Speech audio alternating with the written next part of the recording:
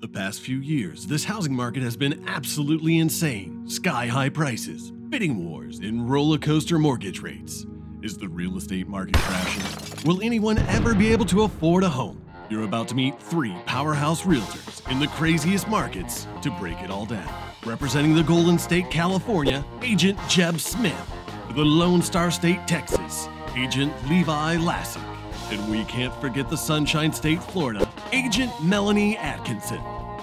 We have all been working in this crazy real estate market for the last 2.5 years. And I thought it'd be really helpful for viewers to get an idea of what it was like in our respective markets, what it was like for the last couple of years, and what it's like now. We are going to talk history. We're going to talk current market conditions, the housing bubble, what we're telling our buyers and sellers right now. So thank you guys so much for joining me. We'll get started with Levi. Levi's in the Dallas, Texas area. Why don't we start with just giving us a quick rundown of what it was like for the last couple years in the Dallas market?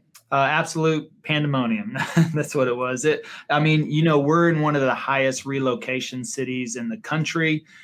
Corporations, it's not just people and families, it's corporations that are moving here at a rapid rate. And we have not really seen, there's been a little bit of slowdown now, but over the last 2 years, we battled against, 30 offers on average on a home. And now for us, we work with a lot of relocation, of course, and being on YouTube, we attract a lot of people coming from California, New York, Illinois, Washington State. And so, they were making those moves in vast numbers. On top of that, as I mentioned, corporations were moving entire companies here, bringing thousands of employees at some times. And so it was extremely competitive. And so it really came down to working with the right team. Luckily for us, we've got some of the best agents in the Dallas area, and we're able to negotiate those deals. And despite all of that, we were, still very successful in winning our clients' homes. We didn't have really hardly any clients that went past 2 offers on a home. And usually the first time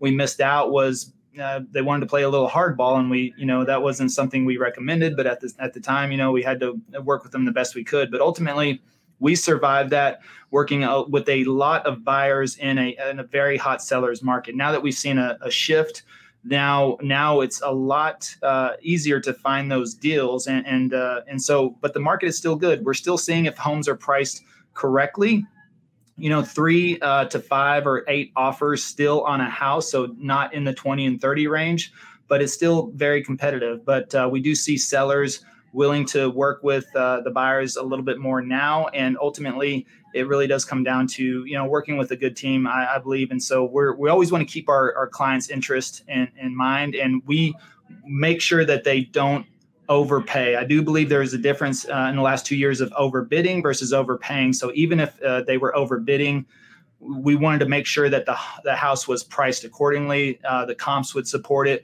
We didn't want them to pay over, even if there was they submitted an appraisal gap or appraisal waiver. None of our clients had to actually pay out of pocket for that. And so if you look at the deal the right way, even in those times, I do believe, you make your money when you buy, and you make your best opportunity on the buy side. And so if you can buy correctly in any market, it's definitely can be more challenging in certain markets, as we've seen in the last 2 years. But ultimately, if you understand the comps and the homes and where the market is moving to, then we were still able to assist clients during that time. And now it's definitely lightened up a little bit, and it's been, we're positioned, I think, very well to help them move into this new market we're working with now. Well, perfect. Your market sounds very similar to what we were dealing with in the Tampa area. So let's go to the West Coast. And Jeb Smith, how is the market out there in the LA area? Ditto. Literally, like you and Levi have said, it was crazy, right? So we started, I think it's always nice to know where you were at the beginning of the year prior to the craziness. So if we go back to the beginning of 2020, I was on video. In fact, I recently posted a video where I was talking about the market at that time. And I was talking in that video, we started off the year pretty hot. We've got a low supply, buyer demand is picking up. And then the pandemic happened, right? And so what happened with the pandemic is interest rates obviously moved lower. People were able to work from home, just all of the craziness that we already know. But that created this craziness with regards to demand. You mentioned crazy housing market earlier. That is what it was in every sense of the word. I mean, things were I've been in the business almost 20 years, and there were things that I hadn't seen that were happening daily. Every time I thought I was surprised, the next deal, I was even more surprised with the things that people were willing to do. And so with that, we saw homes, sell very quickly over the asking price, multiple offers, a lot of the things you've heard. Since then, probably the last 4 to 5 months, the market slowed down. We're not seeing the month over month appreciation, a lot like, some of the numbers are reflecting out there on with regards to data. But we are still seeing things sell. I mean, like Levi mentioned, clients going into escrow still today. I have listings that were sitting for, a lot longer than any listing I've had sit in 2 years, but still sold at a price above where I thought it would honestly sell in this market. I've had buyers. I haven't been as fortunate as Levi mentioned, and I've had some clients make 10 offers over the last year that are still looking for property, that are still today getting outbid on property with homes selling above the asking price, with only a couple of days on market. So, contrary to what a lot of people believe, no one in California is giving away their home. People still, the prices are sticky to the upside, right? So I believe that as a seller has an idea of what their home is worth, they've seen what their neighbor's home is worth, even though that equity isn't real equity until it's sold, that's a number that people have in their heads. And oftentimes they're not willing to just walk away from that number unless they absolutely have to do something. And because there's equity in people's properties, they have super low rates. It's going to cost them much more to buy a house now than it, did a year, 2 years ago. People are staying put. So we're not really seeing, more of a moderation right now than anything else. Yeah, I want to go back to one of the first things that you just said, Jeb, because I was doing the research. And at the beginning of 2020, I did an episode as well for my channel about what I thought the market was going to be like for 2020. And one of the things that I said was that the inventory was low. So I went back and looked at what the inventory was for March of 2020 in the Tampa Bay MLS area. And we actually had 47,267 listings, which was 3 months of inventory. And that felt low to me at the time. So fast forward to March of 2021, we had 16,000 listings. So we saw a 65% drop in the number of active listings year over year from 2020 to 2021. And then 2022 was even lower. It was at 14,000, just under 14,700. So as we all saw in our respective markets, the inventory was so low that everyone had to make multiple offers. And I have a question for both of you. Whenever we were in the peak of the craziness, what was the most that you ever wrote an offer over list price? $250,000. Okay. Ooh. All right. I don't feel so bad now. 120,000. So mine was about what Levi's was. I think mine was 120 to 125,000. California, you guys have a little bit higher prices than we do. I do have a quick question for Jeb, if I may. Sure. I was just curious, because being in Dallas, of course, we saw quite a bit of influx coming from California. However, we knew the California market was just as hot, and clearly you're going way over what we were going over. So what do you count, Jeb? What was happening in California whenever we feel like there's a mass exodus, but the real estate market is still just as hot there and people are moving around? Were you seeing people move into your area, or were they moving around, or were they just selling because they were gaining so much equity and just kind of moving up or moving sideways? What was kind of the main cause of that? No, great question. All the above. I'll say this, that, I'm not sure if you're aware of this, Levi, we send the most people to the state of Texas. California does, but Texas also sends the most people to California. And so that, the National Association of Realtors has this little thing on their website where you can put in your state and it shows the migration patterns. So we have, not just as many people coming back, but we have a lot of people coming back to California. So when you look at the net migration numbers, a lot of people just point out the gross migration numbers or of people leaving California when they talk about the exodus, but they don't talk about the people coming into the state, right? Because it's not just all these people leaving and no one coming in. There's still a good amount of people coming, whether they just wanted to live in California, maybe a job relocation, like you mentioned earlier, or what have you. So that's a part of it, right? We have people that want to be here. But I will say a good portion of it is people moving around. So Orange County, where I'm located, 3.3 million people. At the bottom of the market, and I will say the bottom, meaning December of 2021, with regards to inventory, we had 964 listings on the market here in Orange County. 3.3 million people, we had 964 listings on the market.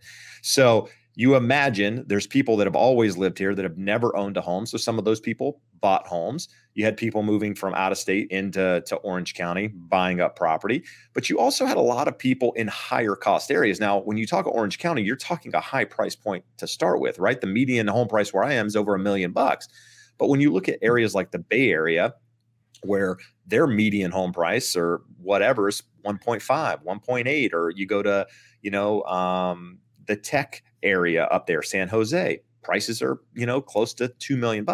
Well, what happens is as they can migrate, they can move outside of their respective areas. They don't need to drive into work every day. Guess what? They look at my market as affordable. And so now they're coming here making cash offers, making offers $250,000 above the asking price and not batting an eye, because that's what they were doing in their market and not going anywhere. So we had a lot of state migration in itself. But overall, I mean, there's, the weather, right? I mean, we have our problems here in California. Don't get me wrong. We could go on. There's a laundry list of them, but there's also some really cool things about California that draws people in.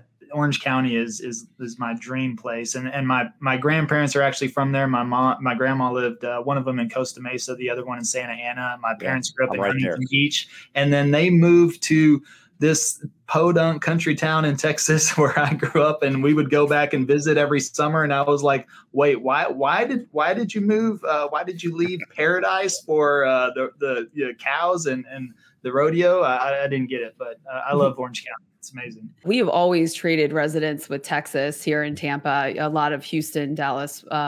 But the amount of buyers that we had from California over the last 2 years was shocking, especially on the west coast of Florida. It was almost like Californians didn't even know the west coast of Florida existed. So when they all started coming here, you talked about how much money they had from moving in other parts of the state. Well, when they were coming to Tampa, they had even more buying power here in the Tampa Bay area. And I'm assuming the same is true in the Dallas area. It was shocking for locals and even people from around other parts of the country, how much money the Californians had when they came into our states. Yeah. And I feel like that's another reason that even though, house prices were continuing to rise in some of these markets, a really good example, because I know the market a little bit better than I know Tampa, is say Phoenix, Arizona market, right? Mm-hmm. So Phoenix, as prices continued to increase, all the locals were there going, it's a bubble. There's no way this can sustain, because who's buying these properties? Who can continue to buy them? Well, guess what? Californians can, because Californians, they can, you got people coming from the Northwest, Seattle, or like people that are in much higher cost areas than the states they're moving. They can afford to do some of this quote unquote craziness stuff. But, nevertheless, I think we're all seeing kind of a slowdown, and I'm sure we're going to talk about that. Levi, do you know off the top of your head what kind of your average price is in your area right now? Yeah, I mean, it depends on county. I mean, we do a lot of business in Collin County, which is just north of Dallas, and that's where a majority of the suburbs where people are moving to. So the median home price there right now is right at $535,000, and we still saw an increase from July. So the numbers just came out for July of 2022 compared to July of 2021. It was still up 18%. 18.9% actually. Yeah. So my stats are average sales price, not median. And we're up 18% of average sales price in the Tampa Bay area, but we were actually down 3% from June to July. Our peak of our sales volume was in May of 2022, where we sold $8.4 billion in my MLS area, which is a pretty big area in the central western part of Florida. But since then, even though June prices technically went up a little bit, they weren't that much. So let's talk about current market conditions. That was a little bit the Tampa Bay area. We are now seeing an increase of inventory. We have about 2 months of inventory now, which feels like we're flush with houses. What are you guys seeing there as far as available inventory? We're sitting at about 2 months, maybe 2.5 months. But I mean, I think to give it relative terms, right? I said at the beginning of the year, we started out like 964. I checked the MLS earlier today. We were at just over 4,040 homes. And what I've noticed more so than anything else, before I go into that, this year or last year about this time, we had obviously less homes on the market. I forget what it was, 2,600 homes on the market during this time last year. But prior to the pandemic, 2017 to 2019, right, that quote unquote normal time in the market, we had about 6,700 homes on the market during this time of year. So we're significantly below that, but we are above last year.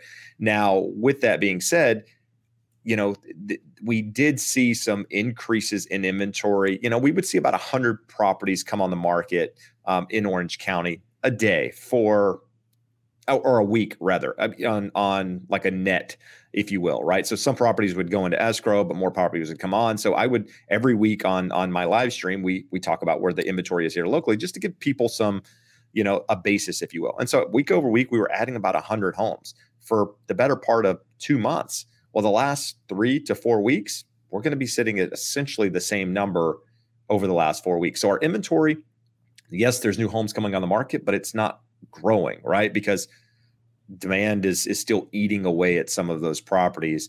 The overpriced ones are still sitting, but overall, I think we might be pretty close to the peak in what we're going to see in inventory this year, because we're starting to get some of that natural seasonality back to the market. Kids just went back to school for some markets yesterday. My kids don't go back for another month. So I think by the time my kids go back to school in about a month is the peak will have happened by then, in my opinion, which means, you just kind of coast through the end of the year with, depending on what happens with the rates. Yeah, seasonality is a big thing in my market too, which I'm assuming it is in Levi's. We'll talk about that next. What about inventory in your market, Levi?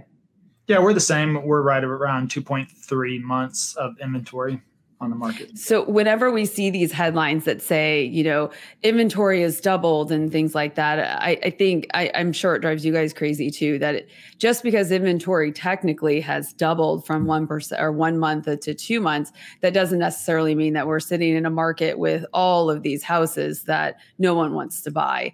And that part is very frustrating whenever I'm watching either news or YouTube or whatever. That's the same with interest rates, right? Whenever they went from 3 to 4%, everyone was saying it's 1,000% increase or whatever the numbers are. And they're like, the market's going to crash and it's like, guys, 4% is still, of course, right now we're close right back to 5%. I bought my current home in 2019 at 5%. And that was a great deal. At that time, everyone was like, 5%, these rates are amazing. And I was the same way, didn't bat an eye, thought 5%, that was amazing. But I refinanced in the middle of last year at 2.25. So that was pretty cool, but still 5% even in 2019 was not a big deal. And now that we're right back there, I think we're going to get through this next week or two, because we have everyone going back to school right now, finishing up the family vacations, getting the kids back. So it's a naturally slow time, I think, just in general for the real estate market. But again, Dallas is a market in a whole. Again, being one of the top relocation markets, they're projecting now Dallas to grow bigger than Chicago metro within the next 6 to 7 years because of the relocation, because of the space, because of the opportunity here as well. And that's something we just passed up Houston, which Houston used to be the fourth the fourth largest metro. Dallas just passed up Houston, which is pretty phenomenal. And the fact that they're projecting now to pass up Chicago, now will be behind LA and New York as the large. And that's the thing is Dallas is not landlocked. It's not waterlocked. There's no mountains around here. There's no beach, which is another reason why I love, Orange County so much. So we can just keep growing. We can grow all the way to Oklahoma. And that's something not only for, we're seeing the tech companies, we're seeing corporations, not just the tech companies, but all kinds of businesses move here, and they continually build out. And so I think as long as Texas in general right now too, being business friendly, tax friendly, freedom friendly. That is also attracting a lot of companies here as well. And so as what we're seeing, we're seeing that little bit of a slowdown, but ultimately we're still projected for a tremendous amount of growth here in the Dallas area. Florida and Texas are similar in a lot of ways, but you guys do seem to be able to attract those tech companies a lot easier than we do here in Florida. I'm not sure if it's just geographically we're too far east or the land or whatever. Just really quick, as far as Florida, the Tampa market, which by the way, if you like beaches, then you should come to our beaches because they're even more beautiful. I do like the Gulf side of Florida. Yes, we get the sunsets. Well, so do you in California. But seasonality in my market is a big thing. August and September are always slow. Well, not last year and the year before because of what was going on, but our schools start very early. And then we have the peak of hurricane season, which you guys deal with in Texas as well in September. So it does seem to be a very slow time for real estate in general. So for anyone who's watching, who's getting all of your real estate statistics from these 2 months, it's not necessarily representative of every month of the year. And then in the Tampa Bay area, we have 2 different markets. We have a second home market that tends to be a little bit more active in the wintertime, so January through April. And then we have more of the traditional school suburb market, which is, March through July, because our schools start in early August. So there's really not a lot of times in this area where we're not busy, but this is definitely one of those times. No, good stuff. I mean, I think here in California, seasonality always plays a part. But like you, we have warm weather pretty much year round. We don't see in Orange County temperatures much below 50 degrees and typically don't see temperatures much above 90, depending on where you are in Orange County. If you're in coastal area like me, it's pretty, the climate's great year round. But we don't necessarily have the second home market as much as you do. It's just a lot of traditional buyers and sellers and investors just looking for property. But we do see a slowdown after school starts and people start to get into the holiday spirit and they don't want to deal with buying a house, between I think probably mid to late October through mid-January, right? People start dealing with taxes. And then after all that stuff kind of works its way out, it's when we start to see our market pick up, which is around that first or 2 weeks of February. And that's been missing, if you will, for the last 2 years, just because of how crazy things were. But I've started already seeing some seasonality start to play back in. And so it'll be an interesting, position, if you will, by where we are in a couple of months, because, there was a lot of people predicting the inventory would continue to rise through the rest of the year. And I don't see it. I've been wrong before on different things, but I think the inventory thing's going to level off. Yeah. I mean, so here's my question with inventory is, people in the Tampa Bay area don't really seem to have any huge motivation to move. One, the prices are high if they've lived here a long time. If they move, their taxes go up. The interest rates are higher than most people have. So just from our local residents who already own properties, nobody really wants to move. So what would cause an increase in inventory other than, some corporate buyer putting a bunch of houses on the market or, people having to sell for some other reason, which we'll talk about. But I mean, in your markets, are there any good reasons for people to want to move right now? I mean, if they have to, right? I mean, it's like I'm looking for example, right? Me, I've given this example in different conversations I've had, but I'm looking at buying property right now. Why? I've got 3 kids. I've got 3 boys in a, just under 2,000 square foot property.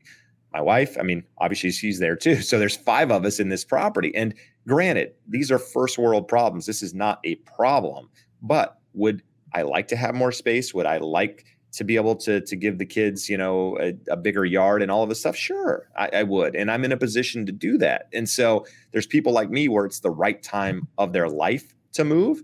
And so you've got those people that will move because of that. And so I'm not here. I'll be the first to tell you, I'm not trying to pick the top or the bottom in the market because I don't care. And people say, well, Jeb, you're just saying that. I really don't. I mean, I plan on being in that house another 10, 15 years. It's not my forever house, but it's a house that is going to get me that transition through, now, but by, kids go to college and probably, maybe they're out, maybe they're not. And then I'll move on at that point. So I'm not looking at what the value is tomorrow. I'm looking at the payment. What is the payment? Can I afford to do it? Do I, am I in a good position with my work and my career and all of that stuff? And I am. And so that is the reason that I make decisions. And I think that's where, like you kind of mentioned a moment ago, people sitting on super low payments and going, why do I need to do anything? And if you don't, that's why I think you see inventory peak to some extent, because there's a lot of people out there that aren't going to move and have that rate locked in and that payment locked in, and they're just going to stay put.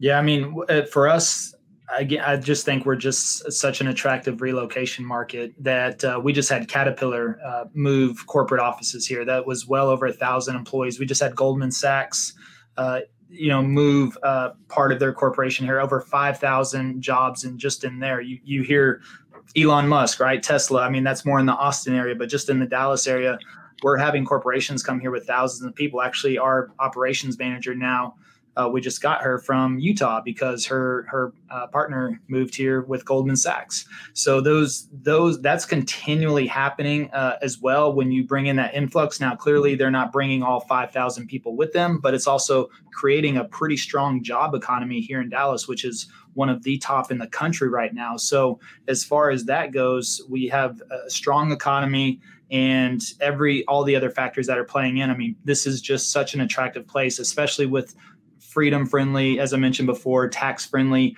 I know our governor is courting corporations as well. So maybe that's the difference between Florida. Although I think we have similar governors in Florida, but I know that the Texas governor is reaching out to corporations and pitching them on moving to Texas. So he's trying to bring in more business, more companies. Now, if that may come with tax incentives, I haven't heard as far as if they're offering tax incentives, but if they offer the Corporations Act, clearly it's a big move. But based on some of the taxes in some of the other states, it's already a tax benefit to move here on top of that. And again, we've got the space. You mentioned hurricanes, though, not a factor for us in Dallas as well. So that we don't see much seasonality there. Last year, now again, this was last year, November was our biggest month for our personal team. I mean, we had the big, and that kind of surprised me, especially when you think about a week of Thanksgiving. But we had people coming in the day after Thanksgiving. We had, I think, 5 different families in that weekend, and they were probably taking advantage of the fact that they had the time off. December was our second or third biggest month of the year for our team last year. So we had a really strong fourth quarter, and the weather, it is not a big factor for us. Actually, it cools off in September, and we have perfect weather pretty much from September to December. So that could that probably helps out with bringing in some more people there as well. So it's just all signs are looking good in the Dallas area still, with just a overall friendly environment for everything. So it's just we're still getting calls each day. So how are you guys creating inventory there? Do you have a lot of new construction?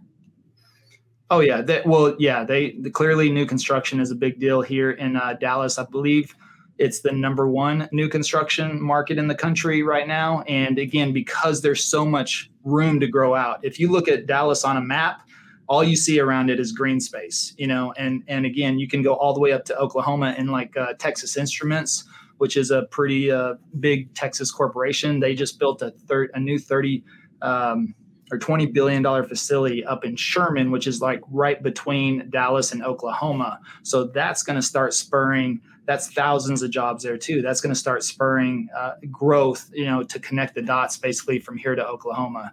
So yes, new construction, it's all moving north to the east and to the southeast, and there's plenty of room to grow there. So I have a question here real quick, if you don't mind. Yeah. So I hear a lot about new construction, right? New construction, now builders are offering incentives. They're just dropping their prices. They're just giving homes away, right? So I'd love to hear both of you's take on that. But one thing I wanted to say that you just said, which I thought was interesting, Levi, is, Dallas, the city of Dallas produces or builds more homes than the entire state of California does. They did last year. They built more homes in Dallas than the entire state of California built because of the regulatory fees to break ground here in California. It cost about $90,000 to break ground on a single family home. because of all the measures and hoops you have to jump through with, governing agencies and all that stuff. So just think that's interesting. But yeah, so I'd love to know what you guys are seeing with new construction. Is it really, well, I understand the market is moving sideways, but is it, are price reductions as crazy as they're making it sound?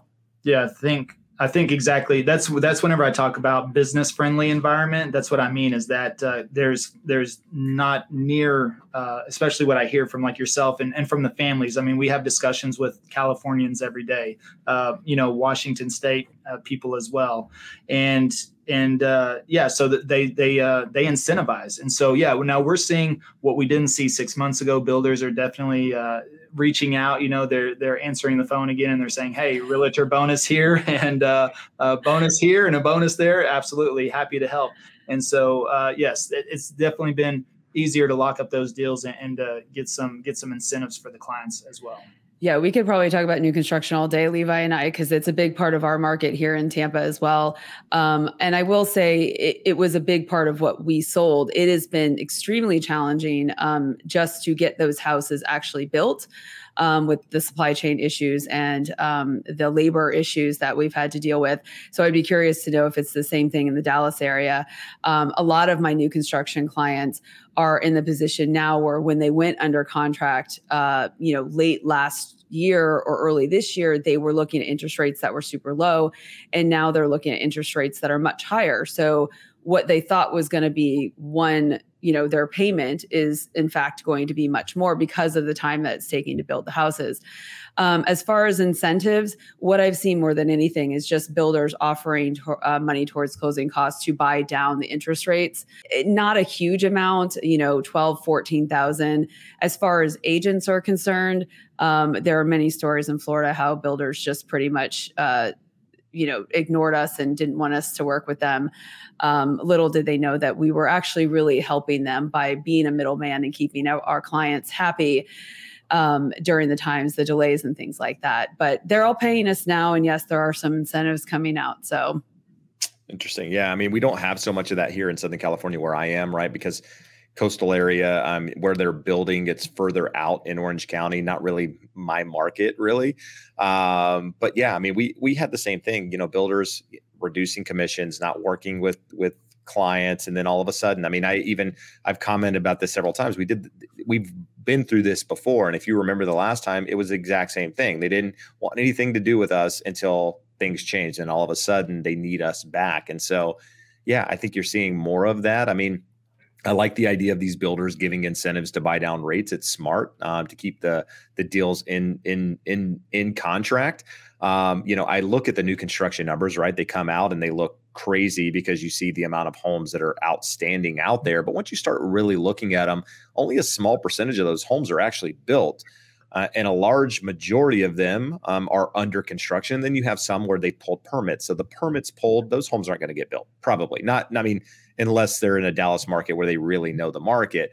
Those homes that are under, that are under construction are the ones that, I ask you guys, are those, some of these builders, I think my guess would be a large majority of those are probably under contract. They were built with a purchase contract in mind when they built those properties. They're not just spec builds.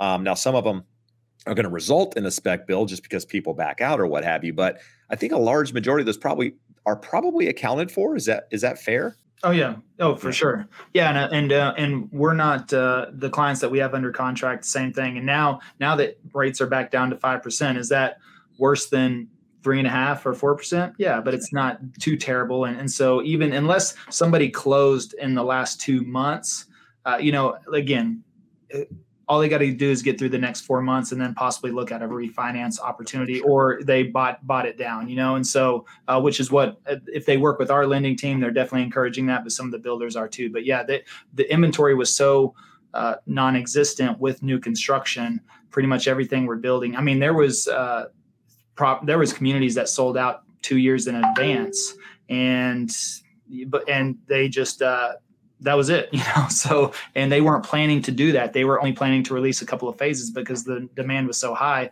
They put those deals under contract. And so it really comes down to whenever they're going to close. And now that the projected closings are that we have coming up in the next month or two, none of our buyers are necessarily concerned right now because they do have the incentive or the opportunity still to buy down the rate and still be at 4.5%, not that bad. So Jeb, one thing I wanted to say based on what you just said was I don't see a lot of new construction clients cancel contracts, partly because the builders required a lot of money down that they can't get back. So most people aren't going to walk away from 10% down unless there was something that happened to the housing market where prices were so much lower. So most of my new construction buyers, they're happy, they're excited, they want their houses, but they are very frustrated because it's taken a really long time. I have some that are 15 months along that don't have drywall yet.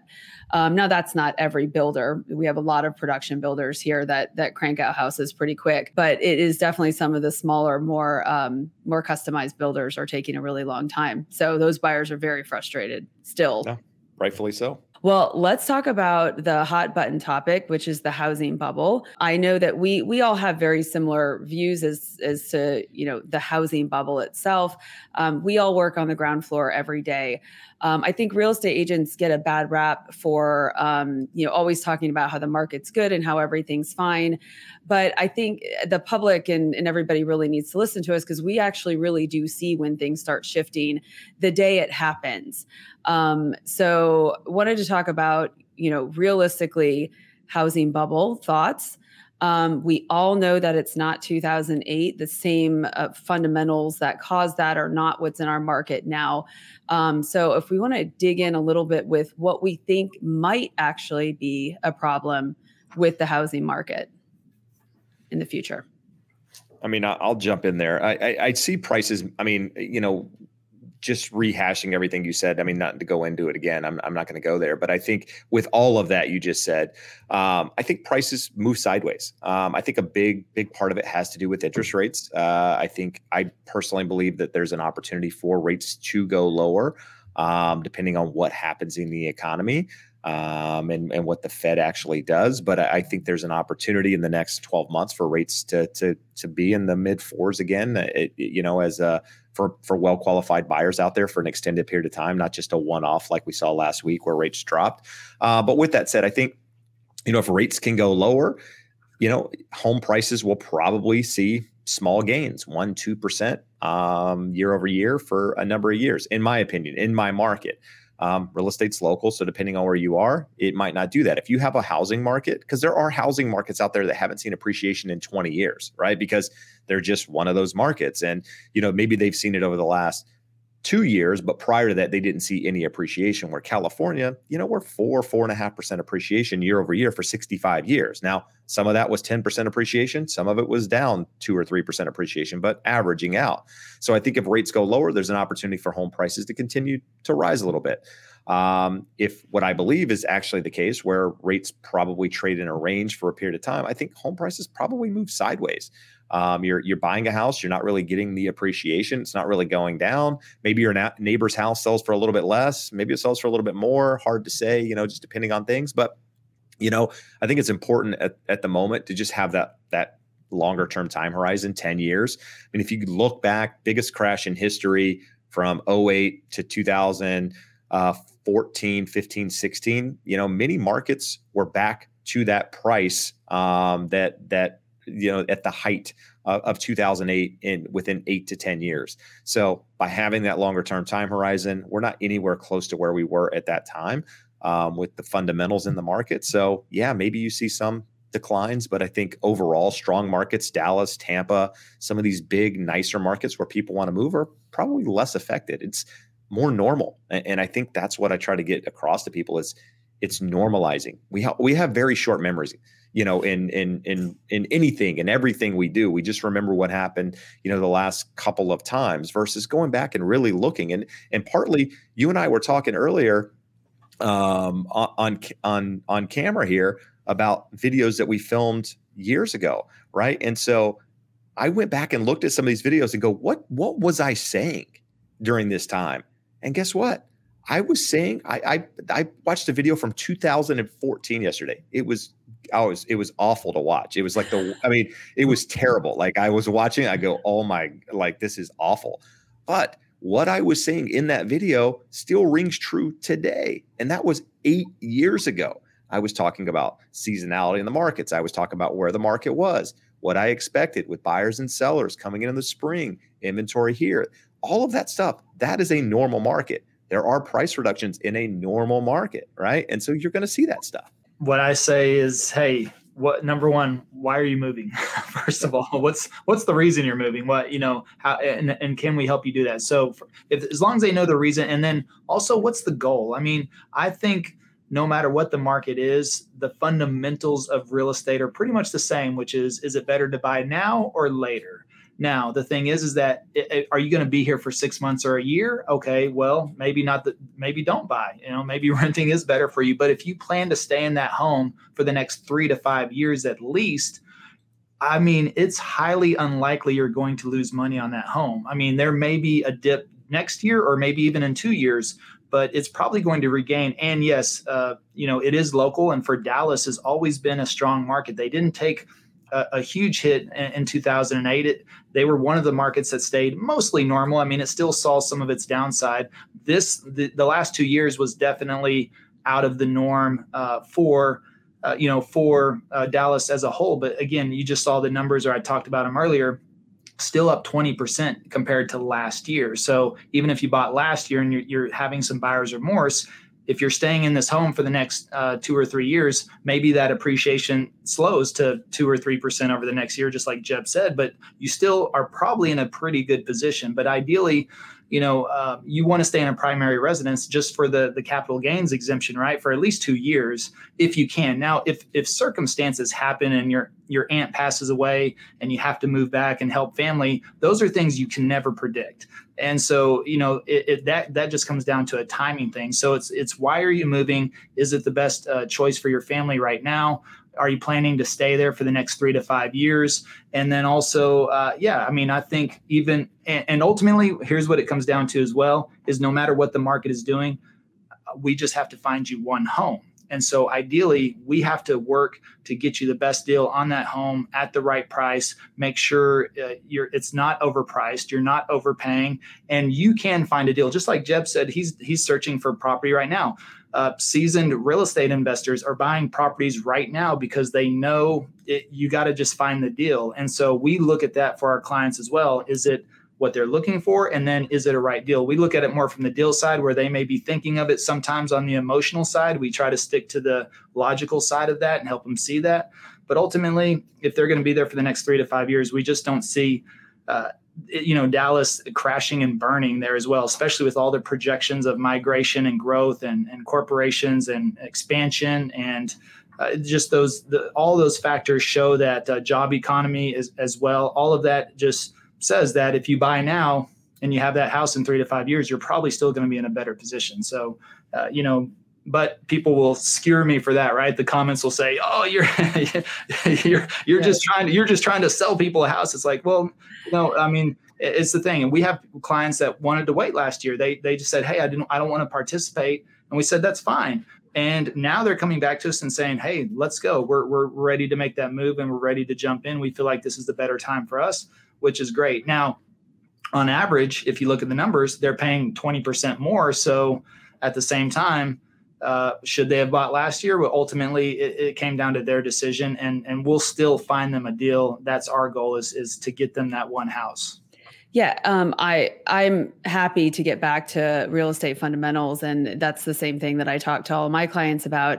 I want to play devil's advocate for a second and talk about housing affordability, because it's probably my biggest concern moving forward. The National Association of Realtors it puts out an affordability chart, and we are getting to the point where we're tipping, meaning that if someone's buying a median price home and putting down 20%, they are actually, for the first time, I believe it was last month, under what they should be paying, or over. I'm sorry, I'm probably saying that wrong. The housing affordability has become a big issue in the sense that people, their monthly payment is becoming a lot more than what it was even 2 years ago. Mm-hmm. So in the state of Florida, it's extremely different when it comes to taxes. So not only did people that bought in the last year, especially in the last year, they paid more money for their houses, 30, 40% more. Their tax rate is going to be extremely different than their neighbor's tax rate if the neighbor owned the house before COVID. So I think my biggest fear for the market is just, we have strict lending standards. They weren't giving loans to people who didn't qualify. However, if anything happens with the job market or people, don't make as much money, then I worry about the affordability of, just their monthly payment. I mean, a reasonable concern, for sure. I mean, that's what's affecting demand at the moment, right? So, I mean, that's why we've got demand softening so much across the board. It really has to do with affordability more than anything else in the market. I mean, most people out there aren't looking at inflation numbers going, "Oh my God, inflation's at 9%." They're going, "How does that affect me?" And the monthly payment is clearly a problem. I live in a more affluent market where, yes, it is going to affect people. It is going to limit the number of buyers out there without question. But overall, it's going to remain pretty strong. And I think that's another reason why I think home prices move sideways more so than anything else, is to allow some wages to catch up with the market, to allow maybe even decline in some markets a little bit, just because allow wages to catch up, right? I mean, we know employers at the moment, even though the employment numbers don't necessarily reflect some of this pay. But I mean, I was back home. I don't know if any of you guys know this. I'm from Eastern North Carolina. I'm from a very rural, small town. And when I went back a week ago, and there was a sign I don't know if it was on the side of the road or what it was exactly, but they were hiring school bus drivers for $17.50 an hour in eastern rural podunk, as you said earlier, country town.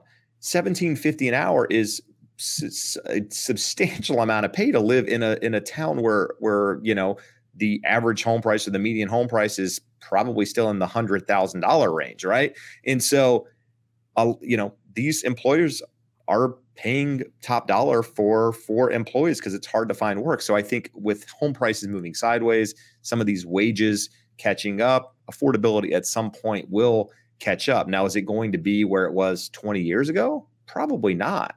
But I don't know the solution to that. I mean, we're starting to talk about much bigger fundamental problems with wage disparity and just things that are well beyond anything that, I know. You guys don't want to solve all the economic problems I'd love of the to. U.S. I just right don't now? know that Let's do that. That it's possible. It's a lot of it. If we do, then they should definitely hire us. We're doing crazy stuff out there at the moment, like signing more bills into, what are we doing? I mean, we're just spending money. So I don't know. We could talk about different things, but it's anyhow, I digress. Levi? Yes, everything Jeb said.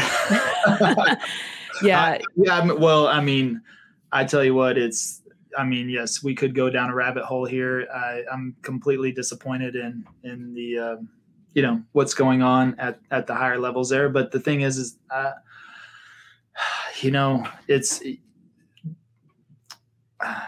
don't know. It's hard to say because, 6 months ago, this is something that we talked about with clients. I think a lot of us knew that they were going to, the Fed told us they were going to raise interest rates, and they knew they were going to go in the 6s and 7s.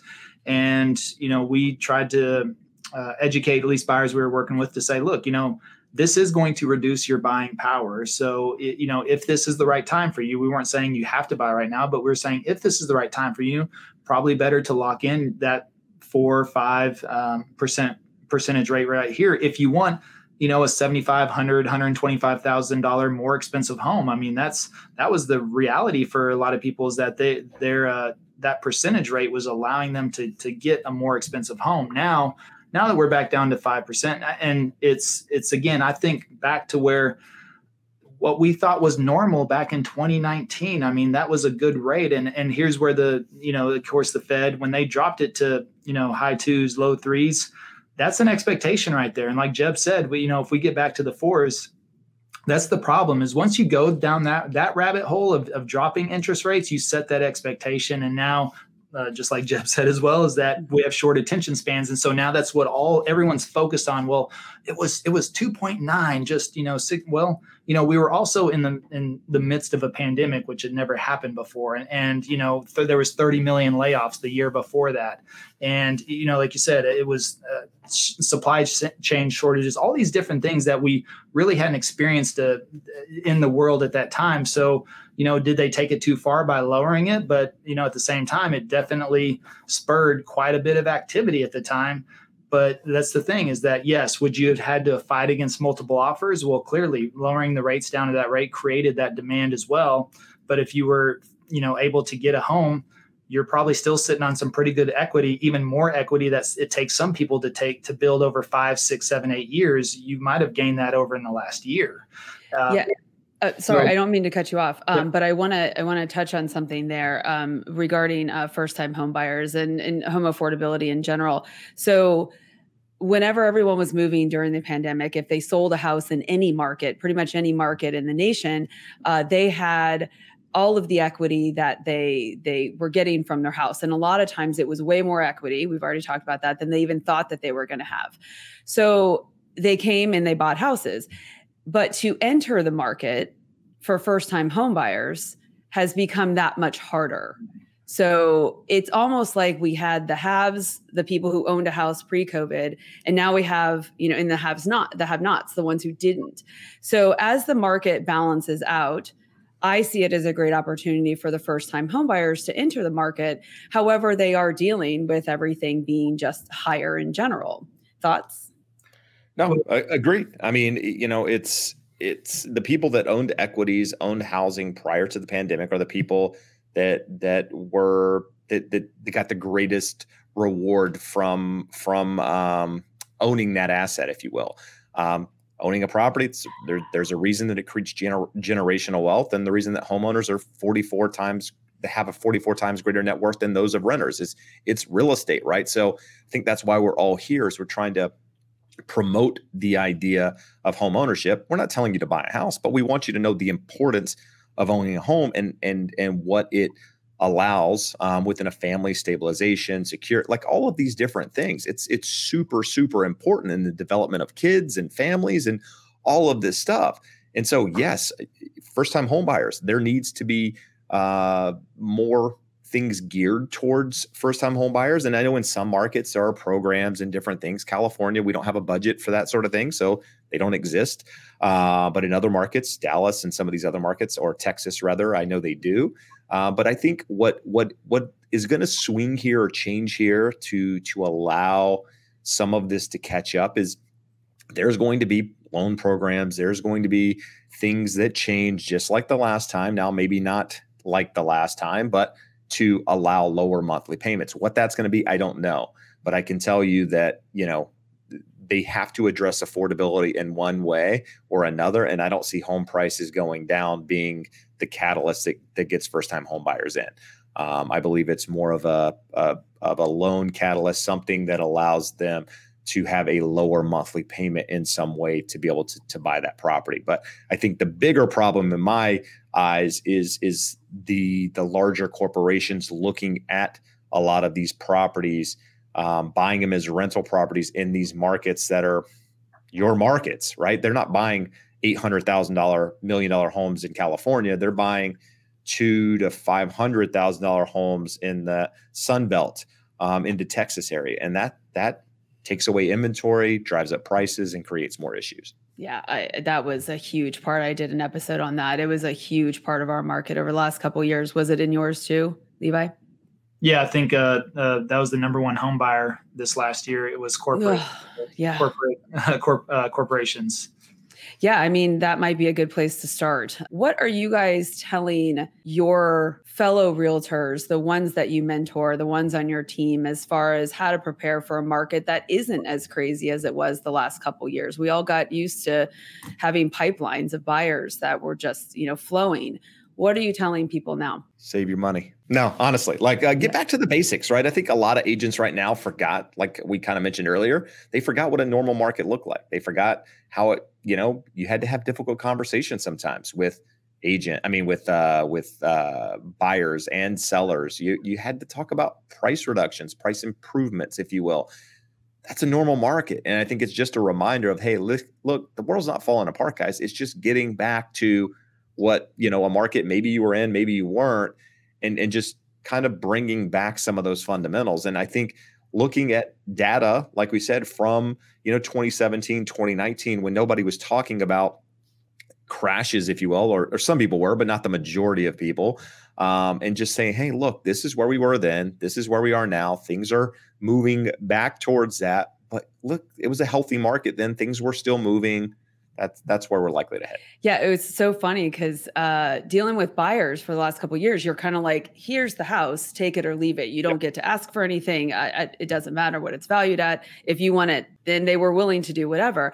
And now all of a sudden buyers have more power. So as an agent who works with buyers and sellers, the conversations I'm having with buyers now are hard conversations to have sometimes, not for me, because I've been doing it for 15 years, but for newer agents who are coming in, and all of a sudden you now have to deal with buyer expectations and, repairs, all sorts of things. It's hard. And then the same thing with sellers and price reductions. These are hard conversations as real estate agents to have with your clients that I don't think we have had to have very much of in the last couple of years. But we will. So everyone buckle up. No, I was going to say we were able to be sloppy to some extent with regards to, like where we came from in this business. I'll be the first to tell you. I mean, a lot of the things I would always do on property, I didn't have to do it. Right. And now I'm doing it again. Just you're getting back to that type of market. And for me, it's normal. For those outside looking in, they go, well, everything is changing. This isn't good. Well, it was like that for, 10 years prior to. That's what we're, nobody's used to it, but that's really what it is. And so I think, again, it's setting expectations like it is in anything else, whether you're working with a buyer, working with a seller, talking to the market, on YouTube, it's setting expectations. Maybe you're right, maybe you're wrong, but I think putting it out there and giving a direction for people is important. Yeah, Levi, you have a big team. What are you telling your younger agents? Oh, get ready. I mean, we deal a lot with buyers, especially out of state and relocation. So I think I'm excited for them. I think there's just going to be more opportunity, and the competition is going to be a little bit less, but it could still be there. But again, we have to find, just like Jeb said, he's saying all the right things today. So it's just a matter of gold star for Jeb. Yeah, we always set the expectations. With that had to be done over the last year and a half, because otherwise your buyers were going to be in for it. Now that's kind of flipped. But ultimately, again, they're asking the questions. We're letting them know what's going on. And again, we ask those questions. Why are you moving? Are you planning to be here 3 to 5 years? Is that the ideal time for you? What's the situation? What's right for your family? And then also, what are you looking for in as far as making that move over here? And so the thing is that we used to have those conversations with them. And I think for our team, they've done a great job of navigating the seller's market. And so as we shift more into this, and I just think there's going to be opportunity, and I'm excited for the buyers too. So I think, again, it's always better, I believe, to buy now rather than later. And Dallas has a good indication of a strong market moving forward. So, with that, we just got to make it on a case-by-case basis, really. And that's what we look at. We look at everything case by case with each client and each house. Yeah. Well, I'll leave it there. Thank you guys so much. I appreciate your time. I know how busy you both are. And this was fun. I learned a lot. I hope everybody else learned a lot. So everybody check out their YouTube channels, and we'll have a link to all of that in the description of the video. And if you guys have any questions, comments, would love to hear them. Go ahead and throw those down there. And if you're not a subscriber to Melanie Loves Tampa Bay, I would really love for you to hit that subscribe button. And that's it for now. With love, Melanie.